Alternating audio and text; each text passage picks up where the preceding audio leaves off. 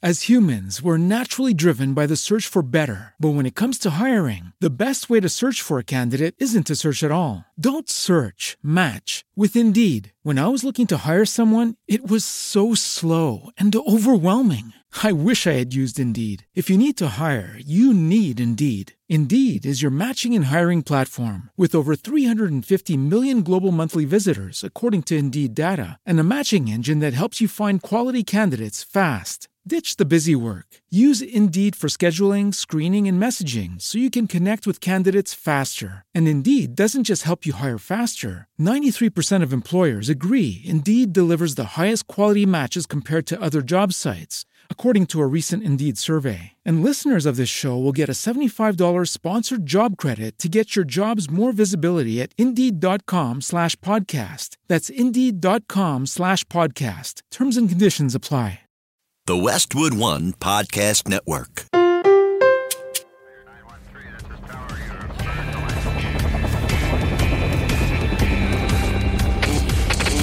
Never quit. Never quit radio. All right, everybody, welcome back to the TNQ Podcast. I'm your host, Marcus Luttrell. Every week, it's my job to fire you up, to ignite the legend inside of you, and to push you to your greatness. Join me every week as I take you into my briefing room with some of the most hard-charging people on the planet. They're going to show you how to embrace the suck of life, teach you the values of working your ass off, and charge through whatever life throws at you. This is the Team Never Quit Podcast. So buckle up, Buttercup.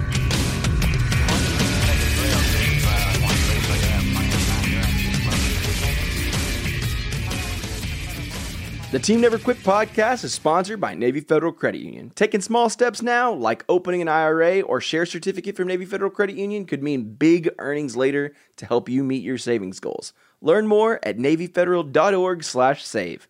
Federally insured by NCUA. Hello there, Team Never Quit Nation. Welcome back to another episode of the Team Never Quit podcast. My name's Andrew, joined by Marcus, joined by Morgan. What's up, brother? What's up, guys? We were excited to have Chris Duffin on today's show. This guy is insane. I can't wait to hear this. Co-owner, coach of Kabuki Strength Lab, and a Guinness World Record holder for the most weight deadlifted in 1 minute. And apparently he's got the most craziest childhood story. Yeah. I mean, it's not the craziest, but it's not something you wouldn't expect it. I didn't see that coming. Blindside. Yeah, I mean, I read his story before we interviewed him, but it didn't get into what he gets into today. So You're going to love it.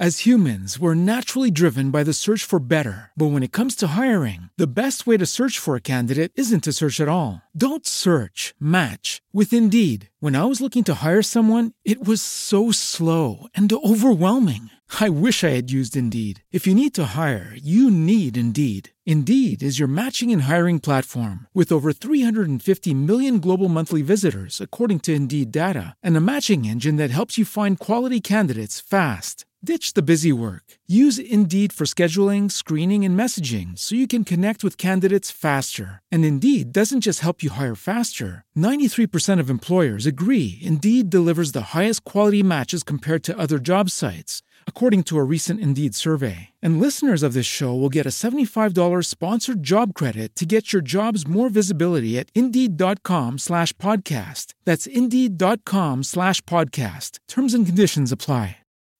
Swimsuit? Check. Sunscreen? Check. Phone charger? Check. Don't forget to pack the 5-Hour Energy. It fits great in a pocket or carry-on, and the alert feeling will help you arrive ready for anything. Now get 20% off when you use code 5HETRAVEL at 5hourenergy.com. Expires April 30th. One-time use only. Not valid with other discounts. Remember, visit 5hourenergy.com and use code 5HETRAVEL to save 20%.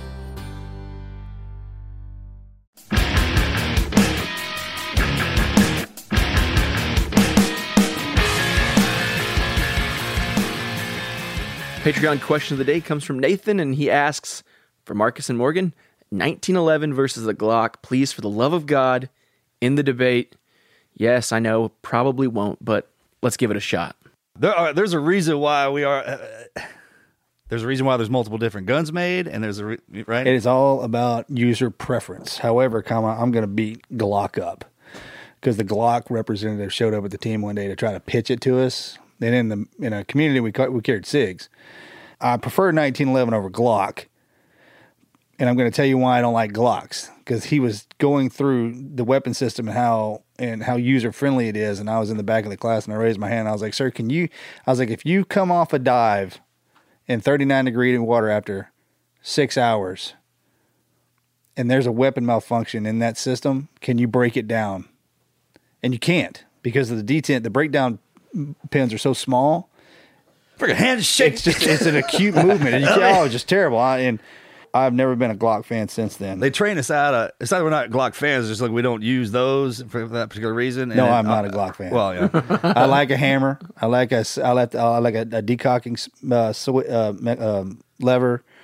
We don't do those fine motor. Like everything with us is big. Yeah, because if you're going to a pistol, you're in. Yeah. All it's bad. Now for the average user, someone who's never going to come out of a dive to use either of these firearm systems, is there one that Gunny use that thing? There's everything. It's when we'd go through this, man. Someone's like, "Hey, what's the best pistol?" I was like, "Go down to the range, get every one they got in different calibers because your hands are different, fit different." I mean, but you remember? So the Glock itself, it doesn't have the hammer, it doesn't have the safety mechanism, it doesn't have the dual safety with the webbing plus the like that idiot that fired that Glock off in his pants next to us. That was a good one. Okay.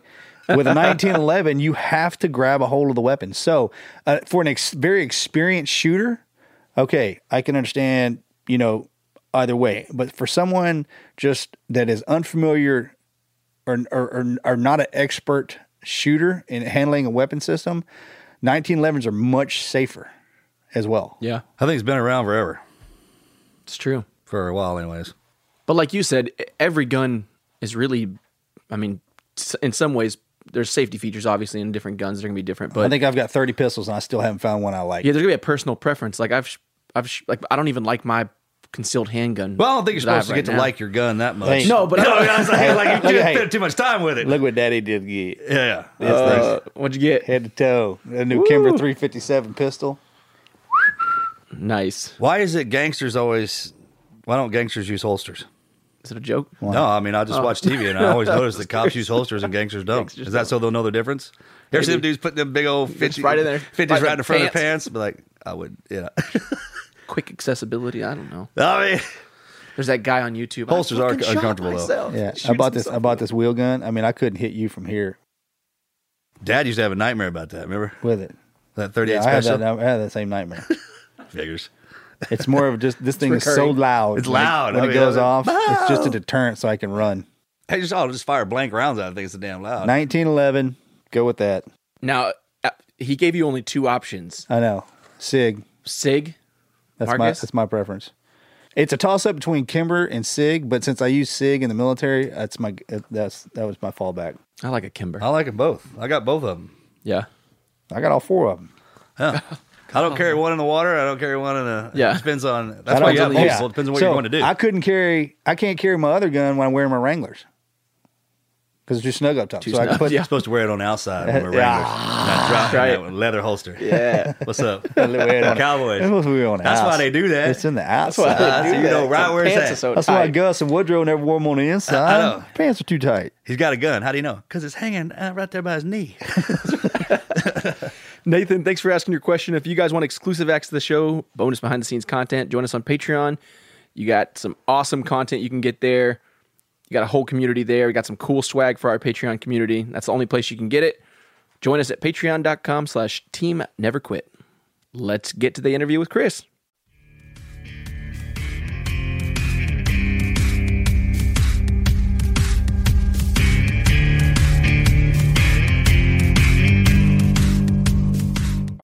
As humans, we're naturally driven by the search for better. But when it comes to hiring, the best way to search for a candidate isn't to search at all. Don't search, match with Indeed. When I was looking to hire someone, it was so slow and overwhelming. I wish I had used Indeed. If you need to hire, you need Indeed. Indeed is your matching and hiring platform with over 350 million global monthly visitors, according to Indeed data, and a matching engine that helps you find quality candidates fast. Ditch the busy work. Use Indeed for scheduling, screening, and messaging so you can connect with candidates faster. And Indeed doesn't just help you hire faster. 93% of employers agree Indeed delivers the highest quality matches compared to other job sites, according to a recent Indeed survey. And listeners of this show will get a $75 sponsored job credit to get your jobs more visibility at Indeed.com/podcast. That's Indeed.com/podcast. Terms and conditions apply. With LinkedIn Jobs, we tap into a network of more than 1 billion professionals to help you find quality professionals quickly and easily for any role you need. Marketing wizards? Found them. Software engineers? Found. That project manager I could never seem to hire? And found. LinkedIn Jobs quickly matches your roles with candidates with the right skills and experience. In fact, 86% of small businesses get a qualified candidate within 24 hours. Post your first job for free and get started at linkedin.com/spoken. That's linkedin.com/spoken. Terms and conditions apply.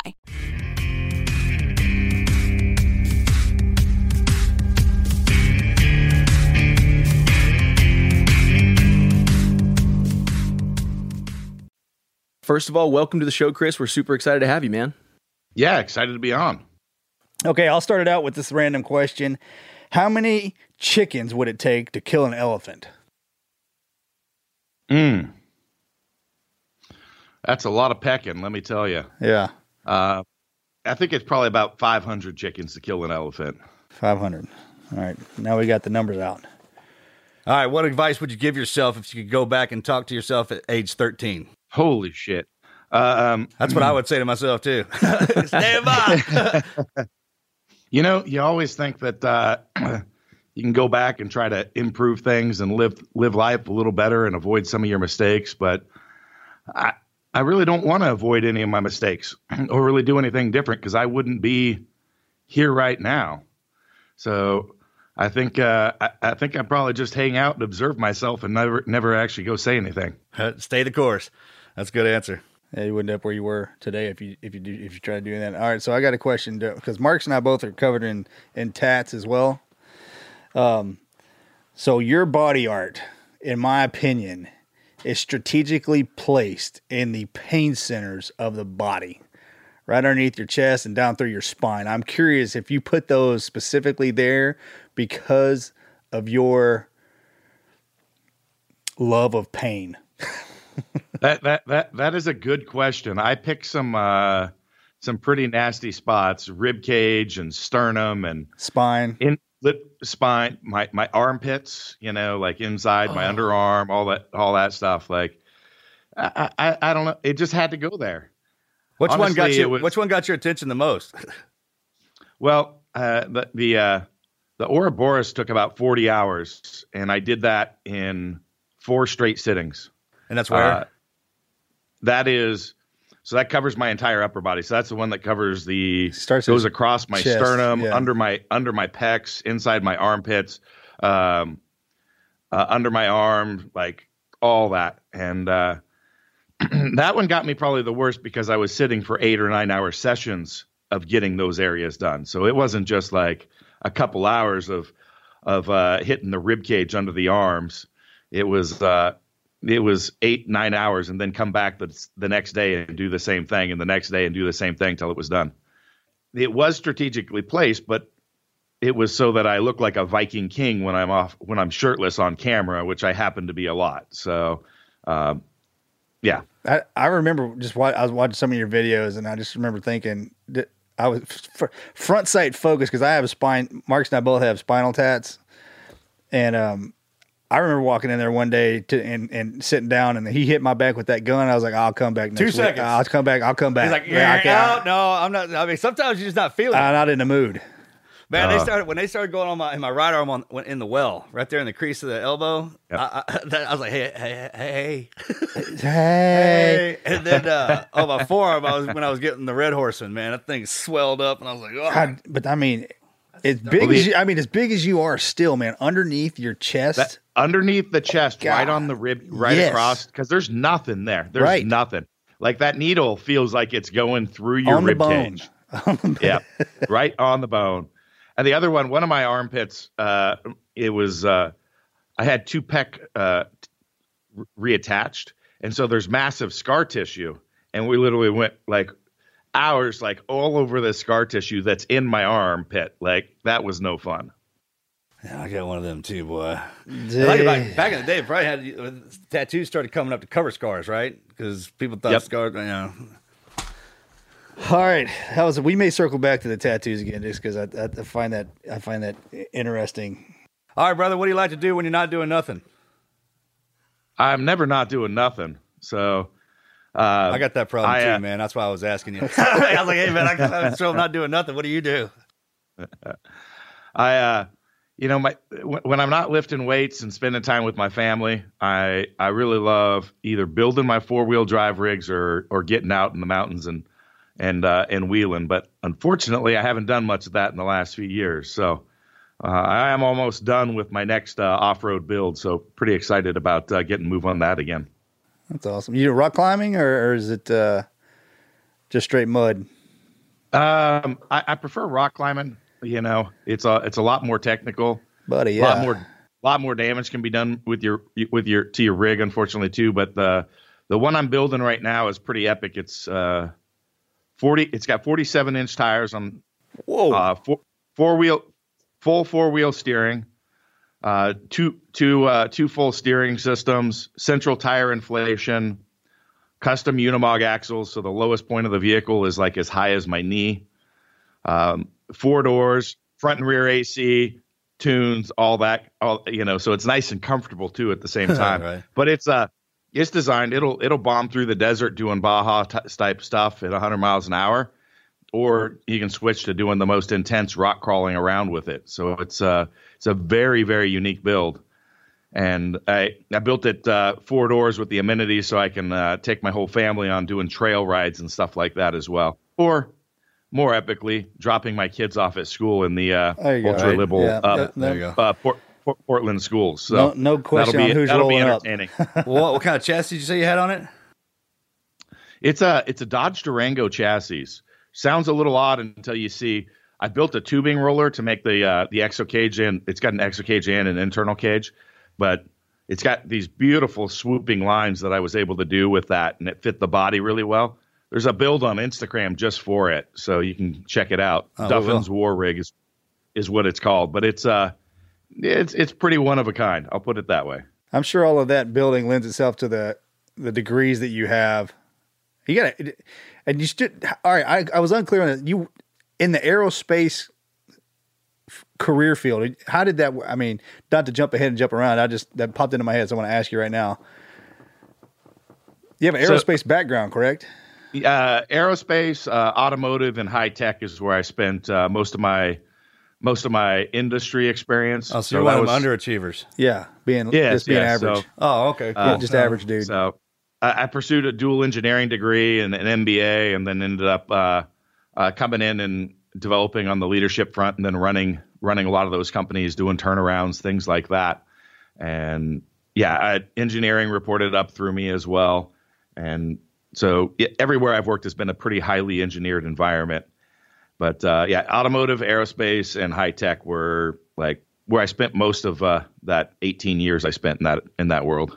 Well, let's back it up a little bit. A lot of people come here because we all go through the hard times, and just the person going through it, the situation may present itself similar. But I mean, we all kind of got to go through these tough times. I mean, how, when you were born, how'd you start out? Tell us a little bit about your family.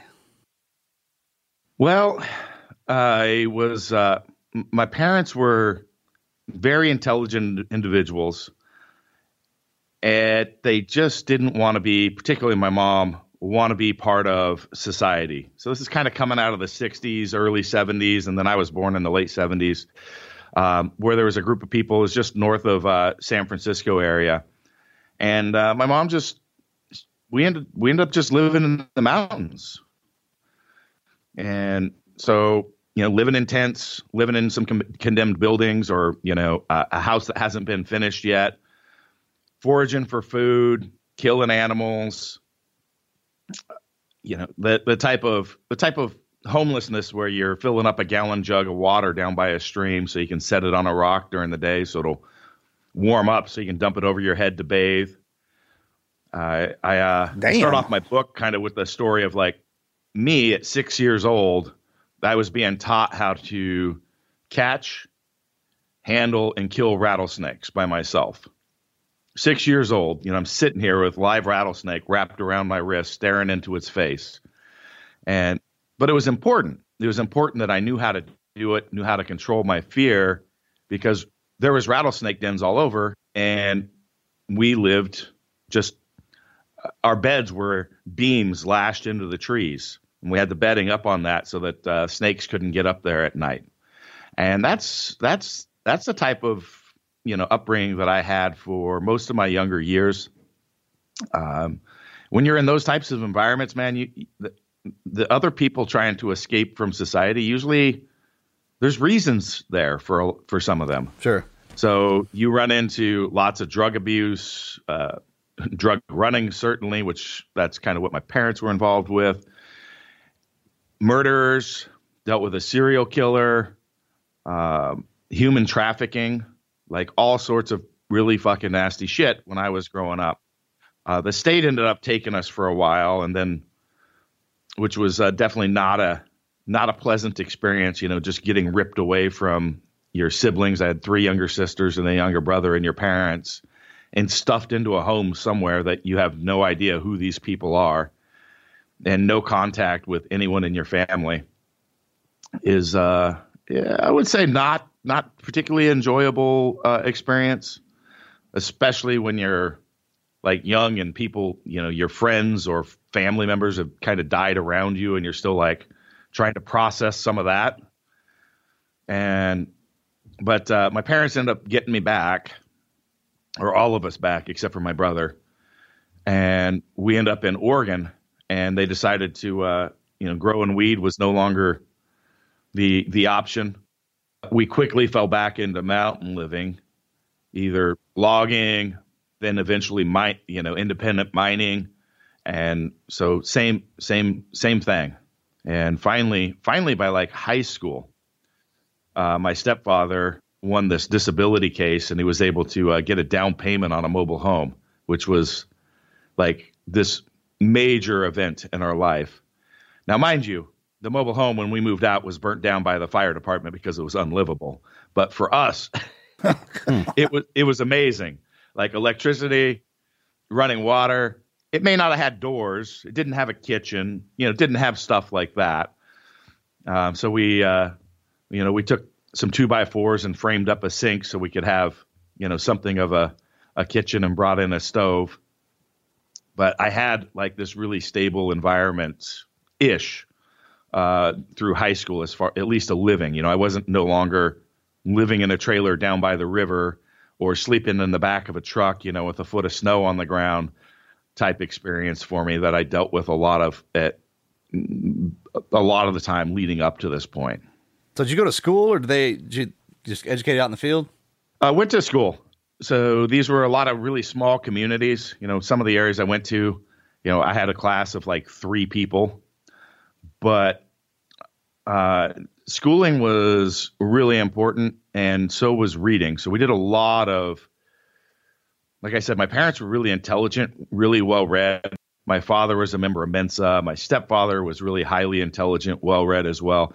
And like that was our thing. We would go to the library like once every month or 2 months. We'd go into the big town, whatever was closest, and just get stacks of books about everything that we could find, and sit there either by candlelight or flashlight at night, reading late into the night. And so it was a lot of mixture of both. I found school really easy. I guess that was a good thing. So I ended up getting a full ride. I was really good at sports as well. I was supposed to go to college as a wrestler, but I ended up getting a full ride scholarship for just academics only to go to engineering school. And I decided that might be the best option for me, since, I had no financial resources, and I knew wrestling wouldn't really lead to anything like, something that I could rely on for the rest of my life. So I made that decision. Jesus. Yeah, see that one coming. When you come up, I was okay. All right, right on. I don't know if I missed it. How were you when you guys finally got into the trailer house, and then how long did that last? Got into the trailer house basically my first year in high school, and so I was there for 4 years. Then I moved out to go to college, and so living in a dormitory. I mean, you finally probably have your own bed for the first time, and then able to take a hot shower. That's got to be mind blowing. I couldn't stand it. Actually, I moved out. Why? I moved out of the dorm the first term. I don't know. It was too many people. It was too much going on. Oh, yeah. And so I got a roommate. I lived in a really cheap town. It was in Klamath Falls, Oregon, so really low cost of living where I was going to school. And moved out, got a small place, and did that. I also was not really highly engaged in college, I guess you would say. I found it just super easy. And so I ended up starting to work full time and kind of focused on just like my life and work, and school kind of rode in the background, even though that was supposed to be the primary thing that I was doing. Well, but unfortunately, like things fell into worse shape at home. Like my mom had a mental breakdown, ended up out in Montana, and my stepfather, he wasn't really capable of really taking care of himself, let alone his 3 daughters. And so they ended up basically being on the streets or in care.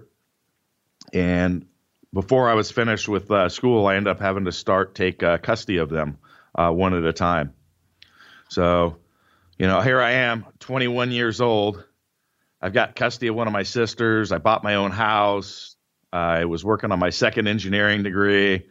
I was working full time I started actually in the windows and door field.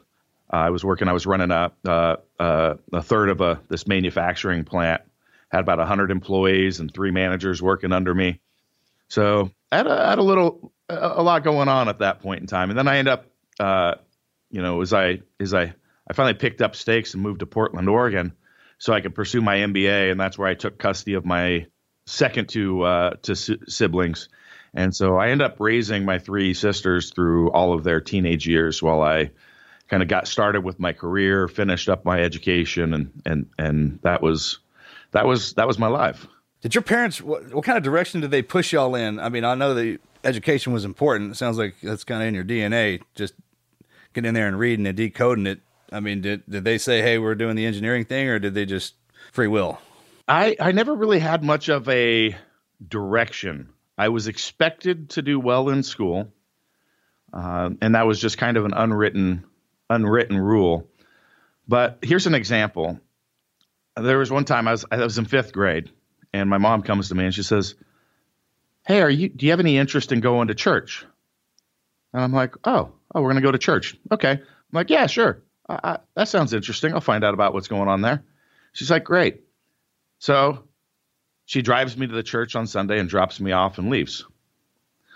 And that goes on for about 6 months. And finally, just me. Finally, she asked me, she's like, do you want to keep going to church? I'm like, nah, I think I learned what I needed to. I know what it's about. And she's like, good. I talked to her about this a few years ago, and she's like, oh, yeah. She's like, I just wanted to have you the experience.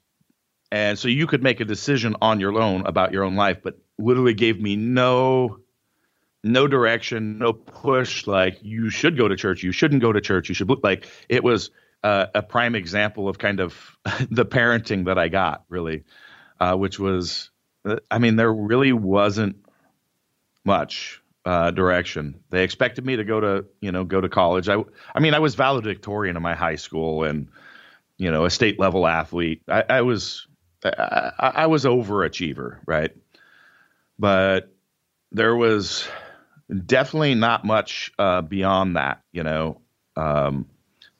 Mostly it was, education around being true to your own morals, being true to yourself, like trying to do the right thing, but not really any much about like how to succeed in life. And honestly, they didn't know much about that. So I guess I don't really have what's anything the else age to say. separate? No, that's good. Yeah, no, spot on. What's the separation in your siblings age wise, and are they all still? I mean, what do they do? If you don't mind me asking. Yeah, my brother, who's the one I wasn't able to have an influence on. So he's in San Quentin right now. Yeah, he's 3 years younger than me. My three sisters, who I did have an influence on, and was able to be involved in their life, and like I said, I ended up taking care of them. The oldest owns a resort in Central Oregon with her husband. It's kind of a lake and a camping and boating type thing. The second, she just had her first child, by the way, which was awesome. Congratulations. This last year. The one behind her is another year behind her. She lives in Central Oregon. She does she just kind of floats around a little bit. I mean, she lives in the same town as my mom and helps my mom with her mining claim, and just really is all about, she's kind of like my mom and wanting to live an off-grid lifestyle. She lives out in the middle of nowhere. Town's got a population of 100. It's an hour and a half to the nearest grocery store. They have their own chickens and rabbits and a giant garden, and just kind of live a very minimalist life, her and her husband. And she just had her second child, which her first one was actually when she was living with me when she was 18. But she's doing pretty well. And then the youngest, she's another, they're all a year apart. Her and her husband, they own their own businesses. So they've got basically a cleaning and maintenance business that they run. And so they work with in this resort town and manage the properties for the event hall where they put on music, and some of the businesses around town and all that they take care of those facilities for those people. So one was a miner? Yes. The second one's does mining. That's hard work, man. So, I mean, that's my grit. sisters are hilarious. They're all these very tiny individuals. So the tallest one I think is like 5'2", to give you a perspective. Like a picture of them next to me is funny, but they're country girls. They're beautiful women, but you go out in the mountains and they got a 44 on their hip and they'll outshoot anybody, and they go hunting. Awesome. And like it's pretty hilarious when I bring my farm boy friends out in the mountains and they meet them and they're like, "Holy cow, I went shooting with your sister. Don't ever mess with her." I'm like, "Yeah, I told you." And they're like, "I've never seen anybody like that." I'm like, that's my family. And so hearing how you started out coming up, I mean, one of the reasons people come here is to hear our guests' greatest never quit stories. What's one of the hardest? What's your greatest never quit story if you coming up the way you did throughout your life? I mean, I got to hear that. My greatest never quit story. Yeah, the hardest you ever been hit. It can be present day, or it can be. I mean, shouldering 3 siblings at the age of 21 in college has got to be one of the most memorable ones. But or 1,700 pounds. That's on a squat rack. I can't say that I really have, because that has been, I mean, I've been on my whole life. There's never been anywhere that I've got a fallback plan. Growing up, really early on, I realized, hey, if I fail, like there's no couch at home I get to go crash on between jobs or anything like that. Like I'm out there on my own no matter what the heck I do, and I've got to pull this off, and I got to make it happen.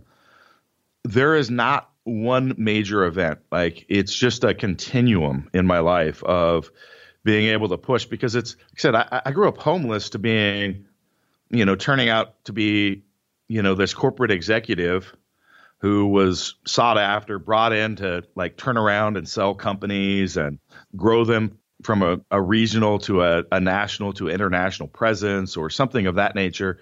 Like that's a huge scope. And then like in my late 30s, to just walk away from that and say, hey, I'm going to start a business from scratch, become an entrepreneur and do my own thing. And then, that was 5 years ago, and I've got 4 businesses in my portfolio now. And starting that from scratch with nothing, that was a pretty tough time. I was actually going through a divorce in the middle of it, and I seek chaos, I guess. I seek the struggle, and I do not have one single story to share that really outshines any of the rest. No, we've had people like guests like that. That's their whole life is just one. I mean, it's not failure if you don't have anything to fall back to. So if you're just standing in the moment, and each one of those are designed to keep pushing yourself. I mean, never stop living, right? Seize the day. If every day is a brand new one, get after it. Yep. I mean, just for example, like just the lifting side of it. I started lifting in 1988. I'm turning 43 here shortly. So I've been lifting for well over 30 years.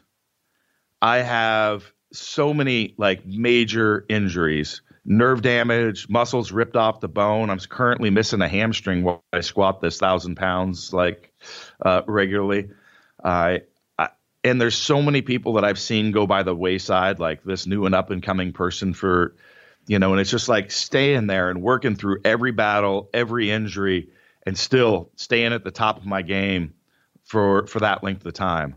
Like when I was competing in powerlifting, I was ranked number 1 in the world for 8 years straight in one discipline or another. And now I'm pulling off feats of strength and going for things that nobody has ever done ever before. I know I said ever twice, but whatever. It drives the point home. Yeah, I mean, life is a struggle. Carrying that the weight you carried in the very beginning. I mean, you said you started working out in 1988. That doesn't sound like it. Sounds like you started working out a lot earlier than that. Because the lifting that, to strap that much weight on your back and try to carry it around, I mean, that takes a determination and a grit that. What drives that? What are you telling yourself? Like what pops in that head? Just fixing to ask you, good Lord, what are you looking for? I mean, that much weight. I mean, because like one of our guys, like David Goggins, man, he runs, and you're right. Chaos is a real thing. In order for the good side to exist, the calamity and everything has to exist. There's people who live in that, and if you live in it long enough, it becomes a part of you, and you thrive in it, especially when it shows up. And let me ask this: do either of you guys go to the gym? Yes, every day. And not like you. No. Yeah, no, I'm not like that. Like what? And going to the gym is stress. It's stress on your body, and you adapt and you get stronger, right? What happens if you quit going to the gym? You get weak. You get soft. You get weak. The process of atrophy starts to kick in. This is the process that leads towards death. So the ability to take on challenging events in your life and come out a stronger and better person is, in fact, that is truly living. That is living to your potential. That's discovering yourself and knowing your limits, your capabilities, because unless you're testing yourself, you have no idea who you are. True. And you have no ability to grow as a human being unless you're challenging yourself. That's right. We only got one life. I say, fuck it. As humans, we're trying to find comfort.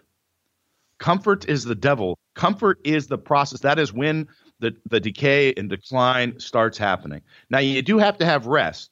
Just like if you go in and do 8 hours of CrossFit every day, 7 days a week, you're going to you're going to die. Like your body's going to fall apart, right? So it's a balance of those two. But you have to chase these things. So that's part of the message I try to drive home to people is, we need to start looking somewhere else. You need to find the thing that makes your gut twist up in a knot with a little bit of like fear, anxiety, but also a little bit of excitement. Okay. It's just like, the first time, when you're younger, before you had, your life partner, and you're sitting there with your friends, you're like, God, there's somebody over there I want to go talk to, or, hey, I'm dating somebody and I'm scared of where this is going, but you want to live it. You want to grow. And at some point in our lives, we kind of fall away from that. But those are the things that change your life, that really bring living to the forefront. And it is. I mean, I'm making a philosophical argument, but I'm not. This is a proven fact. As human beings, we only grow and adapt to stress. We only adapt to stress. Physical, mental, emotional, what have you. And if we don't have that stress to adapt to, we get soft. We get soft physically, we get soft mentally, we get soft emotionally. So I proposition that people need to find those things that they're afraid of and chase those things. You need to practice being in this state, because guess what? Life's going to come at you regardless anyway. Okay. And something major is going to happen, and you're not going to be mentally or emotionally or physically prepared for it. It could be your father dying. It could be you getting sideswiped by a car and losing a leg. It could be any number of things. Think about people that you've known that something like that's happened to, and they freeze up. They lock down and they're completely unable to make decisions and move forward because they're not used to being able to respond in that environment because they haven't been testing themselves.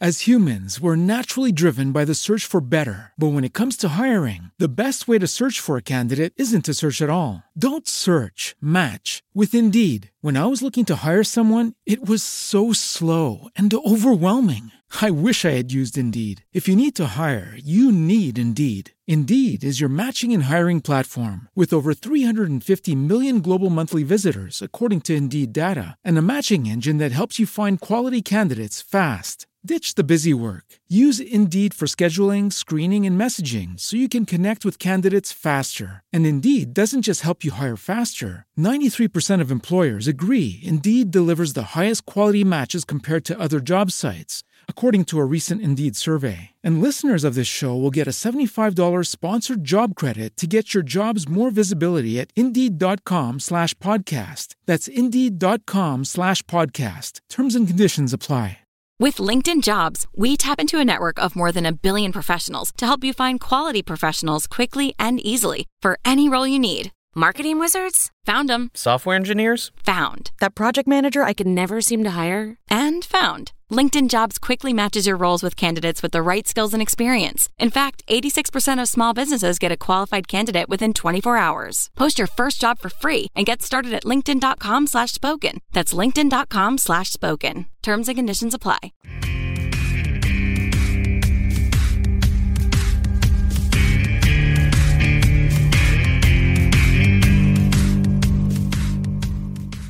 I don't care how old you are. If you get into a situation for the first time, you're going to respond like a child. It's just the way it is. And that, Mojo, when I talk about that in the beginning, the fear lets you know that you're supposed to go. You're not trained for it yet. And even some of the guys, like the fighters and everybody, are like, man, I've been doing this for up 10 years, and I still get that same fear when I'm going out. I was like, well, it's actually anxiousness. The body responds. It's ready, it's ready to go. Like the first punch is thrown, man, it's that fuel. I mean, if you have a race car frame and you start to drive it like a minivan, it'll fall apart. I mean, there's some of us that go so hard and that will go. I mean, we just go into it that we're designed that way. And the minute you kind of try to come off of that, things starts falling apart. Yep. I like the way I'm going to pawn this one off as my own. I'm just going to say that the only time that you're ever in your comfort zone is when you're sleeping. I just created a one-liner. I'm going to use that for the rest of my life. The only time I'm in my comfort zone is when I'm asleep. Otherwise, I'm not working hard enough.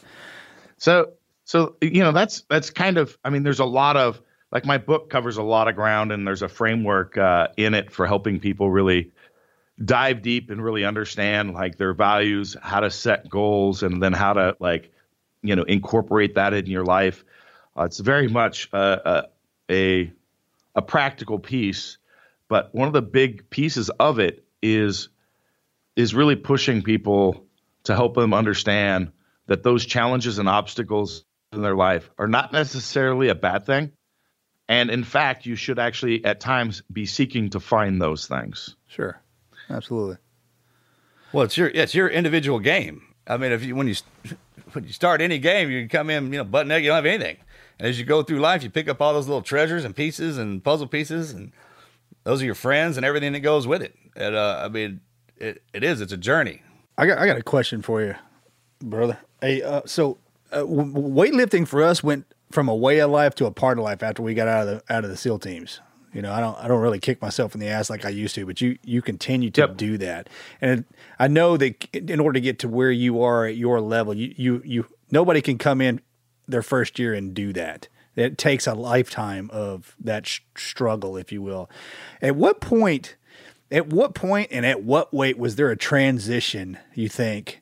They're like, I'm going all the way. Because I can't imagine what that pressure feels like. And if you could explain that to our audience, in your opinion, what that feels like to have that much weight, either you're pushing it or you're squatting it or lifting it. What is that like? Yeah. So it was 4 years ago. I had been competing in powerlifting for about 16 years. And that's when I was making a lot of changes in my life and really trying to align things with what my values were. And the sport of powerlifting just wasn't I was doing it because I had to, or I was expected to, basically, not had to, but it wasn't for me. It wasn't fun anymore. And that's when I said, you know what, I'm going to step away from that and I'm going to create my own things that I'm going to do that allow me to express myself in that arena. Okay. And I said, I'm going to pick some crazy goals. And I called it grand goals. And I put a list in my phone of these goals, and I've been knocking them out one by one. But the biggest piece of that, was what I'm currently doing. And that was to be the first and only person in the world to squat and deadlift 1,000 pounds. Okay. People have done it individually, but nobody has been able to do both. And then I said, I'm going to take it a step further. Not only am I going to do it, but I'm going to do it for reps. 3 reps, right? 3 reps max. And so I did that for 3 years ago. I accomplished the deadlift portion, and now I'm chasing the squat portion. Congratulations, by the way. And the training thank you. The training that I have to do for it, because again, I said people have done these individually. These guys weigh 5 other people have done the deadlift over 1,000 pounds. Nobody else. Well, somebody finally just did a double with it. Thor or Half Thor, the Mountain from Game of Thrones. He just did 1,000 for a double, so that makes him the second person now. But all these guys are 380 to 440 pounds. Did he do that at the Arnold? I'm sorry. Did he do that at the Arnold Classic this year? No, that was in training. Oh, okay. He just did it a couple weeks ago. Oh shit! All right, nice. And so he's training to try to beat Eddie Hall's 1,100 at the Arnold Classic, which is coming up in a couple weeks. So I don't know how to explain like what it's like to be under that load, but I am training with like such a heavy weight so frequently. Nobody else has ever done this before because I have to do that because I just don't have this giant frame to work off of. I have to train more to accomplish it. So right now I'm averaging out 30 repetitions per month over 900 pounds. And it is such a demanding toll. I'm down to, that's all I do is squat once a week. And like, there's no accessories, there's no other stuff. And the entire rest of the week is dedicated to rehab and getting me prepared. And if I'm not on point for one of those squats, I'll get under that bar and I'll pass out with it on my back. I'll go completely blank. It happens. And it is, I have no way of articulating how brutal the training that I'm doing right now is. I just don't even know. There's just no framework for me to explain. To put it into perspective for somebody. What I'm going in. Yeah. But it leaves me like completely mentally and emotionally, it's incredibly emotionally draining. Like which you'd never think. Can you be able to lift? Oh, can you do me a huge favor one day when you're doing this? I want you to take a blood sample before you get under the rack, and then in the other arm, after you come out, I want to take another blood sample, and I want to do a comparative analysis to see what that. Or have you done that? I haven't done that. No. Just to see what your body and how much of a different neural steroids, the vitamins are in, blood cell count, testosterone, estrogen, cortisol, the whole stress, just to see what that looks like. Yeah, this may be totally up. I'm a zombie. I'm a zombie for days after this. And, sometimes if I get just slightly out of position, I may not be able to walk or stand for days afterwards as well. To the point of excruciate. Most people would think they're done with their lifting career or need to go to the hospital or whatever it is. Unfortunately, I'm known on the rehab side. I particularly around spinal mechanics and recovery. I work with the best people in the world, and I know how to get out of that state. But it doesn't mean it's not a pain in the ass Right. when you're in the moment and you're like, fuck, am I even doing this anymore? Is this the one that's going to be the one I can't get back from? And my daughter, she's been around the last few sessions, and she's like, I don't watch you lift, Daddy. And I'm like, why is that? She's like, I'm afraid you're going to hurt yourself like the time you lost your ability to walk, which I did. I got in a walker, had to do a full rehab. But I'm like, don't worry, baby. Like, I always fix myself. I already did that one. I mean, it's unbelievable. But it brings it home when your kid is like, hey, you're scaring me. Can you please stop? It definitely brings that home. That makes that stuff hard. Well, man, putting that much weight on your back and you're saying that you're going to go to a euphoric zombie, like a Twilight Zone. Like you're literally stepping into a world it doesn't exist. With that much weight on a human, like with us, when we go in the beginning in training, they'll put an empty pistol in our hand, empty mag, everything. And then we just have to do these drills over and over again to where you don't even notice it in your hand. I mean, we're born, you can't even lift 1 pound. So, and then after we have the empty one and we get used to it, then they'll put a mag in there and then they'll put some bullets in there. And so when you pull that thing, your body's so used to it, it doesn't wear down. My question is, when you're lifting this much weight, do you do it a pound at a time to where your body doesn't even notice it and you climb like a slow progression, or do you just kind of just throw hundreds of pounds on there and lift till it gets used to it? Well, this has been over 30 years in the making. So. That's what I'm saying. And the specific training plan to get to where I'm at right now started 4 years ago, and the date was set for the final attempt a year ago, and we laid out the training towards that. Now, it's not exactly like the same movement, the same whatever, because there's a lot of stuff in the science of how we adapt, what type of movement selections we've got, what qualities that we need to develop. And so I follow a periodization approach, which is not just like changing sets and reps, by the way, but very far out. So a year ago, we're looking at what type of qualities I need to be able to maintain spinal stability, particularly at the thoracic junction and lower lumbar. So a lot of movements really focusing on that, really developing that. And then the next training block, we're trying to maintain that while we're trying to develop the next set of qualities. And then I was squatting, obviously, but doing different variations, because if you just squat all the time, at some point you'll quit. If you do the same movement forever, you'll quit getting the same amount of adaptive response. So it's really taking movements that are very far away from that, and then as we get closer to the actual event, it becomes more and more specific to what I'm doing. So right now I'm to the point of 100% specificity. But yeah, so every session we're looking at my average load, and we're trying to bring it up another 5 pounds over the last time. So you're 30 pounds a year for 30 years? Get you around 1,000 point? Yeah. That's your average, right? Yeah, I guess so. You started lifting in 88 when we were 10 or 11 years old then?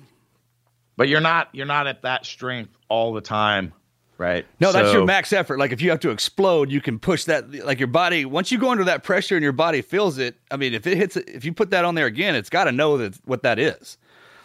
It's not quite like that. So it doesn't mean because 3 years ago I was a 500-pound squatter, let's say. I'm just picking numbers. And I do a bunch of stuff and I'm still training. I could still go in and squat that much. It's completely relative to your training at the time. So I had been doing a lot of deadlifting leading into this, and I hadn't actually squatted for like a year and a half. And then, but deadlifting is the same. It's an axial load. It's a top to bottom load of the spine. So it's going to go over really well. But the first time that I would max, I might only be able to do 850 pounds. Only? Yeah, That's not only, good. yeah. But it's not. But then over being very specific for a month, rapidly that goes from 850 to 950. And then continues to go up. So but I wouldn't be able to do that if I didn't have the background stuff built. But it's not like any day I could walk in and max out at close to those weights. Like I still have to have a training plan to maximize it and get it there. Sure, there's a lot of yeah. neurological adaptation, other stuff that's going on, not just muscles getting bigger and stronger. Like most of my training at this point is neurological based. Over like adding, like I've been training for over 30 years. I'm not going to put on 30 pounds of muscle, this year. I might put on a couple, like 2 or 3. What about your muscle density? So the longer you've been doing this, and you can carry that weight, because it's just like steel. I mean, you keep hitting the body harder and harder. I mean, throughout the years, it gets harder. I mean, it gets stronger and stronger. Yeah. So you're it does. I mean, most guys, when they go in there and they in the gym, like the bodybuilders, they lift real heavy weights real fast. That's why they balloon up like that. Over time, you keep with that steady flow pattern, man, it gets dense. Like just gets so compact and tight. And then when you come off that 1,000-pound or for a little while, which you should, right? I mean, it's kind of like your race car frame. I mean, Morgan and I were watching that Ford versus Ferrari, and they put Ken in there, man. He would drive, he could tell you every single thing that was going on with the body and what it could take. You push that 7,000 RPMs, there's a bliss, right? Mm-hmm. And with the weightlifting, if you come off of that weight and you want to get back to it, it's like climbing down the mountain. You got to climb back up it. You can't skip that part. You got to, but the climb is, the body remembers it. Something like that? Yes. Yeah, exactly. So yeah, once you've climbed that mountain, you can climb it a lot faster the next time around, but you're not just going to go, hey, I hit that peak. I'm going to walk in a year later and be able to just start at the peak and go to the next height. You still got to climb up. It may be a sprint that next time. And then you're at that same starting point, and now it's like, hey, can I go up from there? That's awesome way to explain it. Thank you. Okay, let's shift gears. I got a question. I'm going to shift gears on you. You got to where you are today, and your success and your drive and your motivations all predicated off of how you grew up. Is that an honest assessment? It's interesting because a lot of the people that I knew are all either dead, in prison, or drug addicts that were around me. So you can't say because I was put in that environment, I came out this way. But without a doubt, those things I did use to fuel, the drive that I needed to be where I'm at in life. So, but you also, so yes, but also not. It's not a definitive like, hey, you throw everybody in a rough environment, they're going to come out great. It doesn't necessarily work that way, right? Usually it's the opposite. Mm-hmm. Now, on the other end of things, I don't want anybody to really feel that, oh, you've got to have this crazy backstory or whatever to accomplish amazing feats.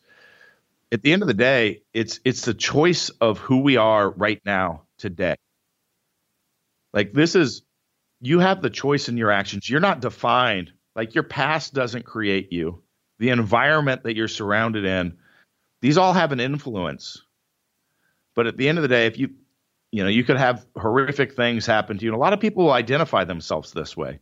You talk to somebody and you ask them who they are, and they'll tell you about, I'm this way because I had alcoholic parents, or I'm the guy that's got a bad back and I'm going to be in pain for the rest of my life. And these are kind of like self-fulfilling prophecies because those are things that happen to you. They're not who you are. And your identity is formed by your responses and the actions that you take, not the things that happen to you that you don't have control over. And really separating that, I think, is an important thing. And I like to make that distinction because it's like, well, I could never do that because I've never had this, like the same background as you. Or the other side of it is a lot of people being pity parties. Look at me, I can't do this because of this and this and this. And they use that to create their identity instead of like, that is not you. Like, get up and, you decide what you're going to do with your life. And we've got that decision every single day. It's well said. Yep. I try to explain it to my kid, like, hey, look, it's like when you're playing your video game, at the end of when you get done, you get to save the game. So at the end of the day, you save the day. So when you wake up, you got your starting point. If you don't learn anything as you're going through your day, you'll always start at the repeat cycle. When you wake up in the morning, I mean, everything you need is probably going to be around you to get through it. It is. It's the pity part is the worst. Like, hey, man, I couldn't do this because, I got thrown this hand. Well, that's like the way it is with anything. I mean, driving down the road in your truck, something breaks the window or you get a dent in it. That's just, man, there's no reason you say, I can't drive my truck, got a dent in the door. Man, I just don't want to watch it. My brother and I, like to have start vehicles. It's like, man, it just takes the functionality away from it, but at no point in time should it stop you. For all the parents out there, how do you, what are you telling your little ones? I've got a tattoo, or 2 tattoos. Yeah, we know. and the first one is the eagle. And so that's the first half of the book. And I had this done about 20 years old. So walking away from these really kind of crazy, traumatic experiences through my upbringing. And there's an eagle, and one of them's across my stomach trying to take flight. The other one's across my back trying to take flight. But each of them, right around their ankle, is a little shackle and a chain. And then that chain, if you follow it, goes all the way down to my ankle. And I had this tattoo done at 19, 20 years old, this big 40-hour piece, with the whole message behind it being, you can fly to whatever heights that you want in this world. The only thing holding yourself back at the end of the day is yourself. Yep. It's for people to understand. And it's really hard for some people to see that. That's what that first half of the book about is, separating your identity from your environment and the things that have happened to you, to creating your own identity through your actions and decisions. And that process of really finding and discovering your strengths. That's pretty powerful, bro. Yeah. When you said that, I was like, hey, man, you got 2 eagles on you trying to take flight. And then you had to anchor yourself down to the ground so you didn't take off. I mean, because sometimes you put somebody as and there's a difference between educated and your intelligence. I mean, like everything's kind of coded in there. And as you read stuff throughout life, it kind of decodes it, if you will. Some people who are born with that intelligence, they're also tapped with the lazy side of it. And then, like with you getting thrown into that environment, that had to have created you. You said you wouldn't change anything, and that's absolutely right. You shouldn't. I wouldn't. Like, I look back, like, it's funny. I didn't really start having these reflections until I had children myself. And I'm sitting there watching my kids grow up, and I'm looking at them at the age they are, and then I'm thinking about the experiences that I was going through at that same age. And I'm like, holy shit. Okay, that was some pretty wild things that I was experiencing at that time. And it really, like, then thinking about my kids having to be in that environment was just incredibly saddening to me. Yeah. Like, thinking about that. Yet at the same time, when I think about my life, I'd be like, man, I would not change a damn thing about it. Oh. Because it has given me such this scope of ability to look at things, because it's a rarity. Like, my life's not worse than everybody else's or anything. We all have our own challenges and trauma, but I've definitely been able to see a lot more scope or breadth in life than most people would from the experiences that I've had. And I'm like, that's really made me who I am, in combination with a lot of introspection during the course of it. But while we're talking about, I'll finish the discussion on tattoos. So the second half of the book is the dragon. And so my second tattoo, it's another one, I spent 40 hours, I said, under the needle on that one, is a giant Ouroboros. There's a giant dragon on my chest, and his body wraps around my back and my arms and shoulders and comes back around, and his tail is in his mouth and he's eating it. He's eating himself. It's mythology for the continual renewal of life, rebirth, infinity, a lot of different meanings. To me, it means the purposeful reinvention of oneself. It is specifically, so it's not about like discovering your identity and finding your strength. It is specifically deciding, who do I want to be in this world? And becoming that person. How do I want to impact the world? Becoming that person. And that's what the second half of the book is, because here I am, I find myself at one point, I had this crazy upbringing and I wanted to prove to the world, hey, I could be a normal, successful individual. So I got a great job. I performed really well. At the time I was working in the automotive world and was living in a house with a white picket fence. I'm married. I got 2 kids. I'm like, I've made the American dream. And I look around, I'm like, but was it my dream? Like, it's not. I'm like, I'm missing something. I feel like stabbing myself in the eye every fucking day because I'm bored out of my mind. I'm not doing in the world what I want to be doing. And that's when I threw everything. I walked away from an extremely high-paying, secure career where I was sought after to like put my life savings on the line and walked away from all of that to reform and recreate who and what I want to be and how I want to be impacting the world. And I'm still in the midst of chaos and strife with, starting up businesses with, literally no backing and getting them launched and out there. But in 4 years, like I've penetrated nearly every major, sport, definitely in America, if not the world, working with 500 different colleges. You name a pro team or a college team, like we're working with them. I work with 90% of the top MLB teams. Like in just a matter of years, we're getting people healthier and better prepared and more resilient and reducing injury rates across the spectrum.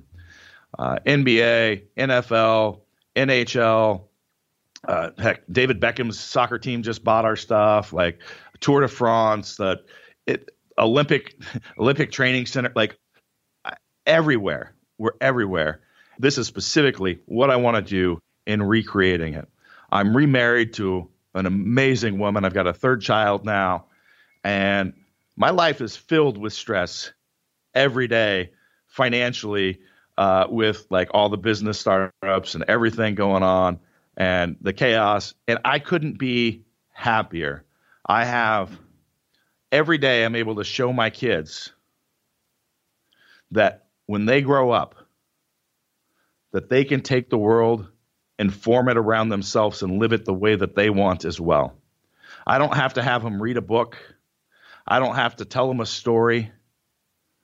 I show them it with my life every day.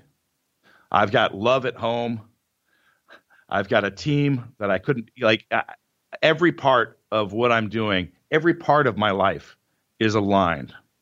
And I couldn't be in a happier place because of it. It's awesome, man. Well, I mean, your life kind of denotes that. Talking about that dragon, when it eats itself, when you shed your skin, like you're not walking away from your career because you made that career, and every time you shed your skin, I mean, you come out, it's going to be soft, right? But then you just keep going, and everything just keeps falling on. The pressure is because everybody around you trying to get closer and closer and closer. But I mean, you're spinning so fast, and you've been doing this. That's the thing. A lot of the younger versions and everybody around you, that's how that works. So I mean, as soon as that dragon and you gets done eating itself and shed that skin, and you got those eagles waiting to take off. They got to keep your ass anchored to the ground with 1,700 pounds on your shoulders. I mean, that's how freaking hard you go. That's awesome. Yep. Chris, thanks so much for coming on the show today and sharing just a little bit of your story. If you'd like, would you like to plug your company, your book, everything you've got going on right now? Yeah. My main company is Kabuki Strength. That's KABUKI Strength.com. My other businesses, Build Fast Formula, Performance Supplements, and Barefoot Athletics, the human-to-ground interface, are also out there. An easy place to find those is also where you can find my book, which also you can get a free audio download of my book for an Audible account. And I've got all the information on that on my personal website. And there's links to all the businesses as well. But that's ChristopherDuffin.com. ChristopherDuffin.com. I'm all over social media. You can probably find me anywhere. Just type my name in to platforms. The ones that I interact on are Instagram and LinkedIn. So that's where you'll find most stuff. I really don't do anything on Facebook. I'm trying to figure out TikTok and some of the other medium, but Instagram, LinkedIn, that's where most everything's at. We've got a pretty extensive YouTube channel as well that's been around for a long time. So like I said, you type in Chris Duffin anywhere or go to the websites, you'll find links to it. So what's your next thing you got coming up? I am, so March 19th, I will be squatting 1,000 pounds, hopefully for somewhere between 3 to 5 reps at the San Diego Convention Center. Jesus Christ. I know, right? So 3 to 5 reps. Why are you doing that? That just makes my muscles hurt thinking about it. So that'll be March 19th at the San Diego Convention Center. And this is my big last final feat of strength. And what do you do after that? Like, you'll find something to do, I imagine. A lot. Yeah, man. I'm sure you'll be finding something to do. We'll be there watching. Yeah, that's awesome, man. Thank you so much for coming on here and sharing a little bit about yourself. And I learned a lot. Like we always do, man. That perspective and some of that wisdom you're dropping down is there for a reason, man. And everything you had to go through was for a reason to make you the man you are today. So yeah, man, God bless you, dude. Thank you for doing sharing your childhood with us. That was powerful. God bless you. And I do want to throw this out there. Every one of these major feats of strength that I do, they're paired with a charity that I believe in and that we're raising funds for. So this most recent one is we're raising funds for the Leukemia and Lymphoma Society. My business partner's grandson battled that last year. And so that is something that so on the Kabuki Strength website, we've got Grand Goals shirts that we're selling. 100% of proceeds go to the Leukemia and Lymphoma Foundation or Society. And you can also just donate directly as well. So anyway, just want to throw that out there. That makes sense. I was asking you what that weight feels like to carry, and you said you couldn't describe it. Charity hurts. So thank you for carrying all that weight for all of them that are suffering. That's squared away, man. And those people are truly like they're carrying the weight. You know? That's All right, brother. Have a great day. Do the same. Be good, buddy. As humans, we're naturally driven by the search for better. But when it comes to hiring, the best way to search for a candidate isn't to search at all. Don't search, match with Indeed. When I was looking to hire someone, it was so slow and overwhelming. I wish I had used Indeed. If you need to hire, you need Indeed. Indeed is your matching and hiring platform with over 350 million global monthly visitors, according to Indeed data, and a matching engine that helps you find quality candidates fast. Ditch the busy work. Use Indeed for scheduling, screening, and messaging so you can connect with candidates faster. And Indeed doesn't just help you hire faster. 93% of employers agree Indeed delivers the highest quality matches compared to other job sites, according to a recent Indeed survey. And listeners of this show will get a $75 sponsored job credit to get your jobs more visibility at Indeed.com/podcast. That's Indeed.com/podcast. Terms and conditions apply.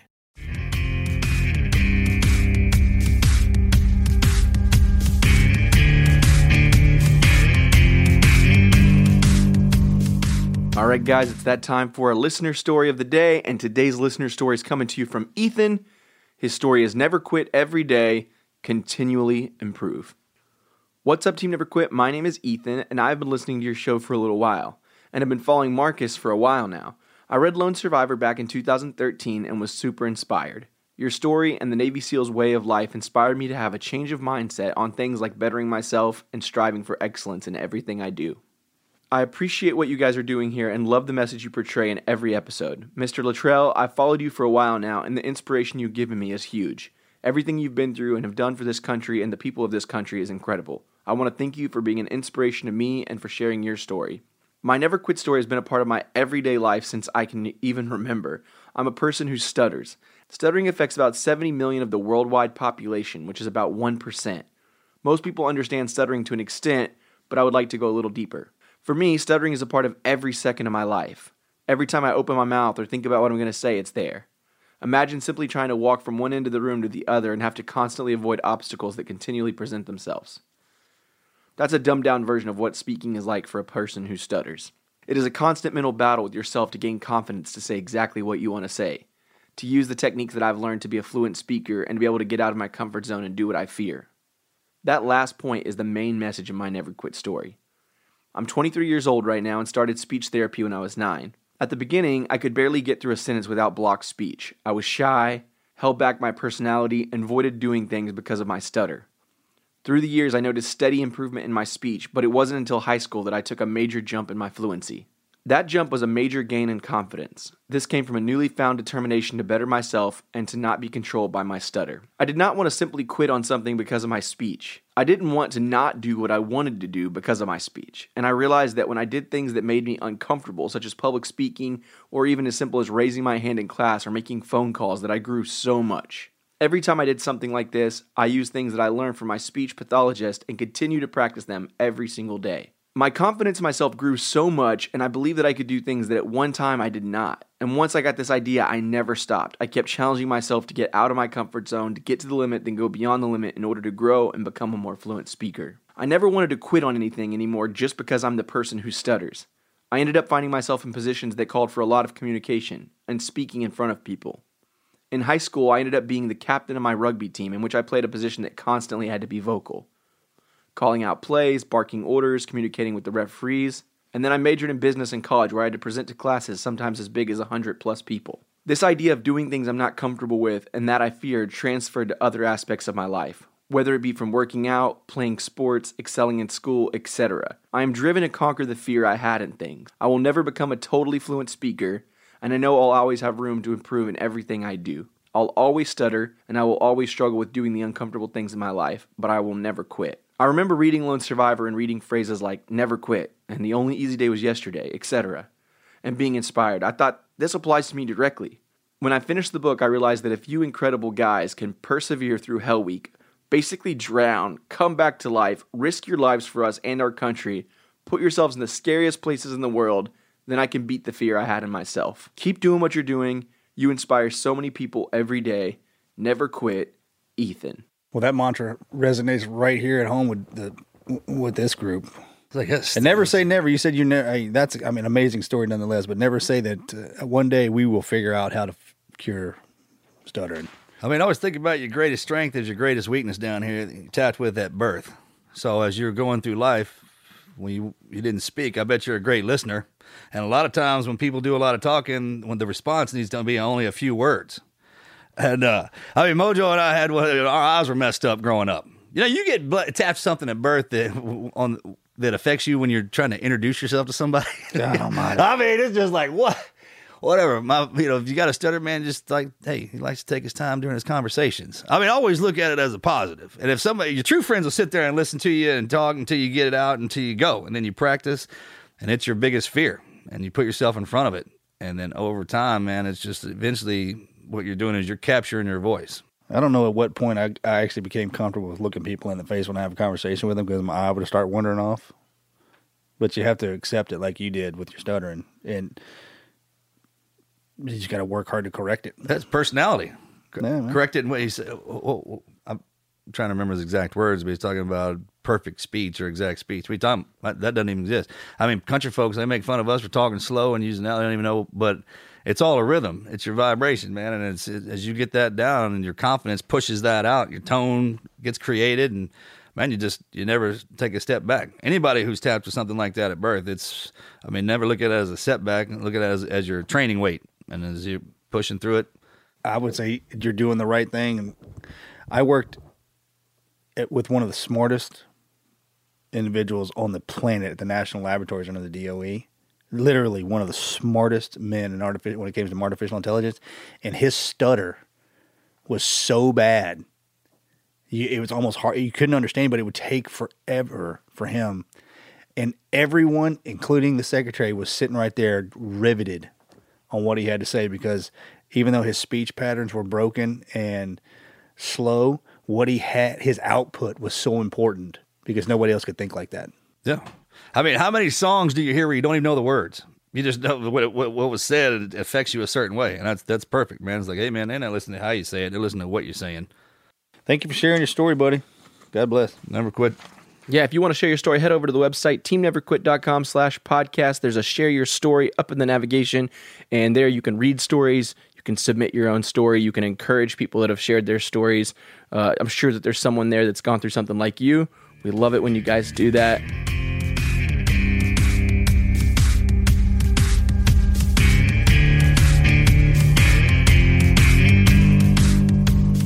You guys know we love Navy Federal Credit Union, and that's because they're an amazing sponsor, but more importantly, they are saving our listeners money, and that's cool. So if you guys are looking for more ways to save each month, look no further. Navy Federal Credit Union offers members great ways to lower interest rates and save more, and they've actually got one easy option.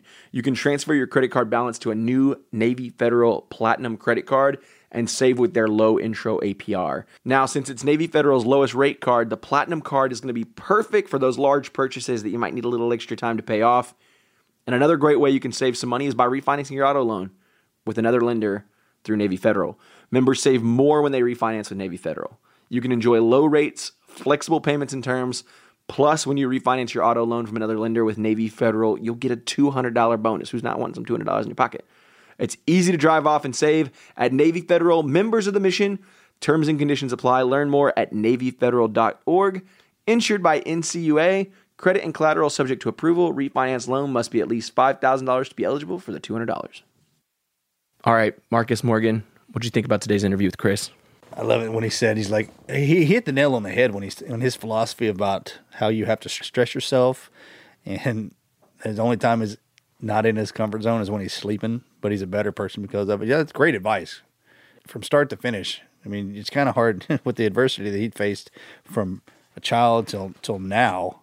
I mean, people say they don't go work out. Life is a gym. The minute you get born into it, man, life is it's pressure and stress and mold you into certain ways. And then you got people who go into the gym to get a little extra weight strapped onto them. But at no point in time are you going backwards. If you notice, every day that comes by, you grow bigger and stronger and faster. Even if you're just sitting there, you're still growing bigger and learning something. Otherwise, you couldn't function. It's just how far you want to take that each day. See how far you can run. See what you can get and who you can meet. And then next day, do it again. My childhood, man. Yeah. Some of them guys that smart, man, they get tapped with a life like that. Like you said, they just won't do nothing. And then some of them, man, it just makes him. Now he's got that mind and body. Pressure. Yeah, I like how he said that, he didn't want to focus so much on his childhood just because of the fact that he wants people out there to know that, like, you don't have to have the worst childhood to be able to accomplish great things. Yeah, he's surrounded by just adversity and evil. He's like, that doesn't define you. It doesn't make you who you are. You make your own choices. It's like statistically, people spiral down that rabbit hole if they're surrounded by those things. And he's one that just happened to persevere, and and that lends itself to his ability to articulate his point and saying, hey, look, everybody can be a victim. That's right. How many rabbit holes you go down where there wasn't somebody else in there? I mean, you know what I'm talking about? I think so. It's like, hey, man, you guys teaming up. We're all down here. And everybody sets their own rock bottom. How far you want to go down it? That's exactly right. I mean, what kid have you ever talked to who said he had an easy childhood? Yeah. Doesn't everybody have a hard one? I mean, some are harder than the other. It's relative. That's perspective. Yeah. Yeah. So, I mean, childhood's tough. Exactly. I mean, that's just the way it is. Sucks for everyone a little bit different. Yeah, if you got it easy, trust me, it's going to be hard when you get away from the parents. That's right. Hey, guys, if you want to get access to the show, if you're not following us already, make sure you subscribe. You can subscribe on iTunes or any other major podcast player. You can press the purple subscribe button on Apple Podcasts, and you can get the show every single Wednesday into your phone, into your headphones, into your car speakers, into your home device, wherever you're listening to podcasts, we're there. If you're not following us on social media, we're at team_neverquit.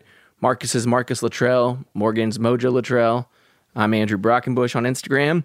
And if you don't have some sweet swag, some sweet merch, head over to the Team Never Quit shop. We've got some new hoodies. We've always got autographed books. We've got such a lineup of great cool gear. And like always, thanks for coming back every single week to listen to the podcast. We love it. Inspires us. Hope you guys love it too. Later.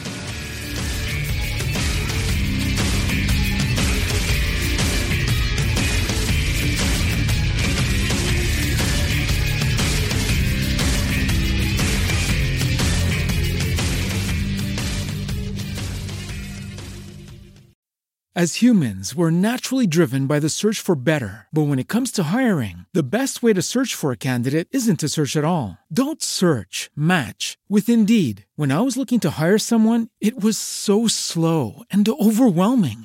I wish I had used Indeed. If you need to hire, you need Indeed. Indeed is your matching and hiring platform with over 350 million global monthly visitors, according to Indeed data, and a matching engine that helps you find quality candidates fast. Ditch the busy work. Use Indeed for scheduling, screening, and messaging so you can connect with candidates faster. And Indeed doesn't just help you hire faster. 93% of employers agree Indeed delivers the highest quality matches compared to other job sites, according to a recent Indeed survey. And listeners of this show will get a $75 sponsored job credit to get your jobs more visibility at Indeed.com/podcast. That's Indeed.com/podcast. Terms and conditions apply.